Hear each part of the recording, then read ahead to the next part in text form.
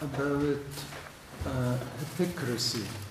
The Bible today said about hypocrisy is like what?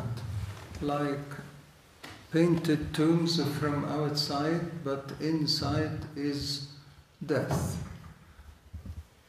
Is a clean cup from outside, but it's filled with filthy things.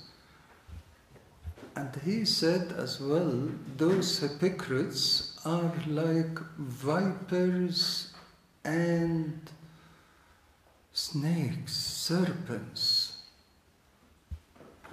What is the treatment of hypocrisy? What's the treatment of hypocrisy?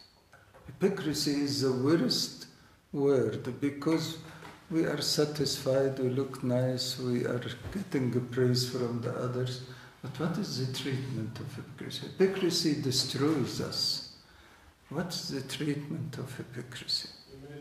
Repentance. Repentance is to be an open book, is to be yes, yes, no, no.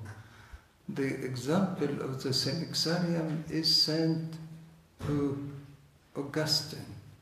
Saint Augustine, he was living away from God, but when he repented, he became a great saint.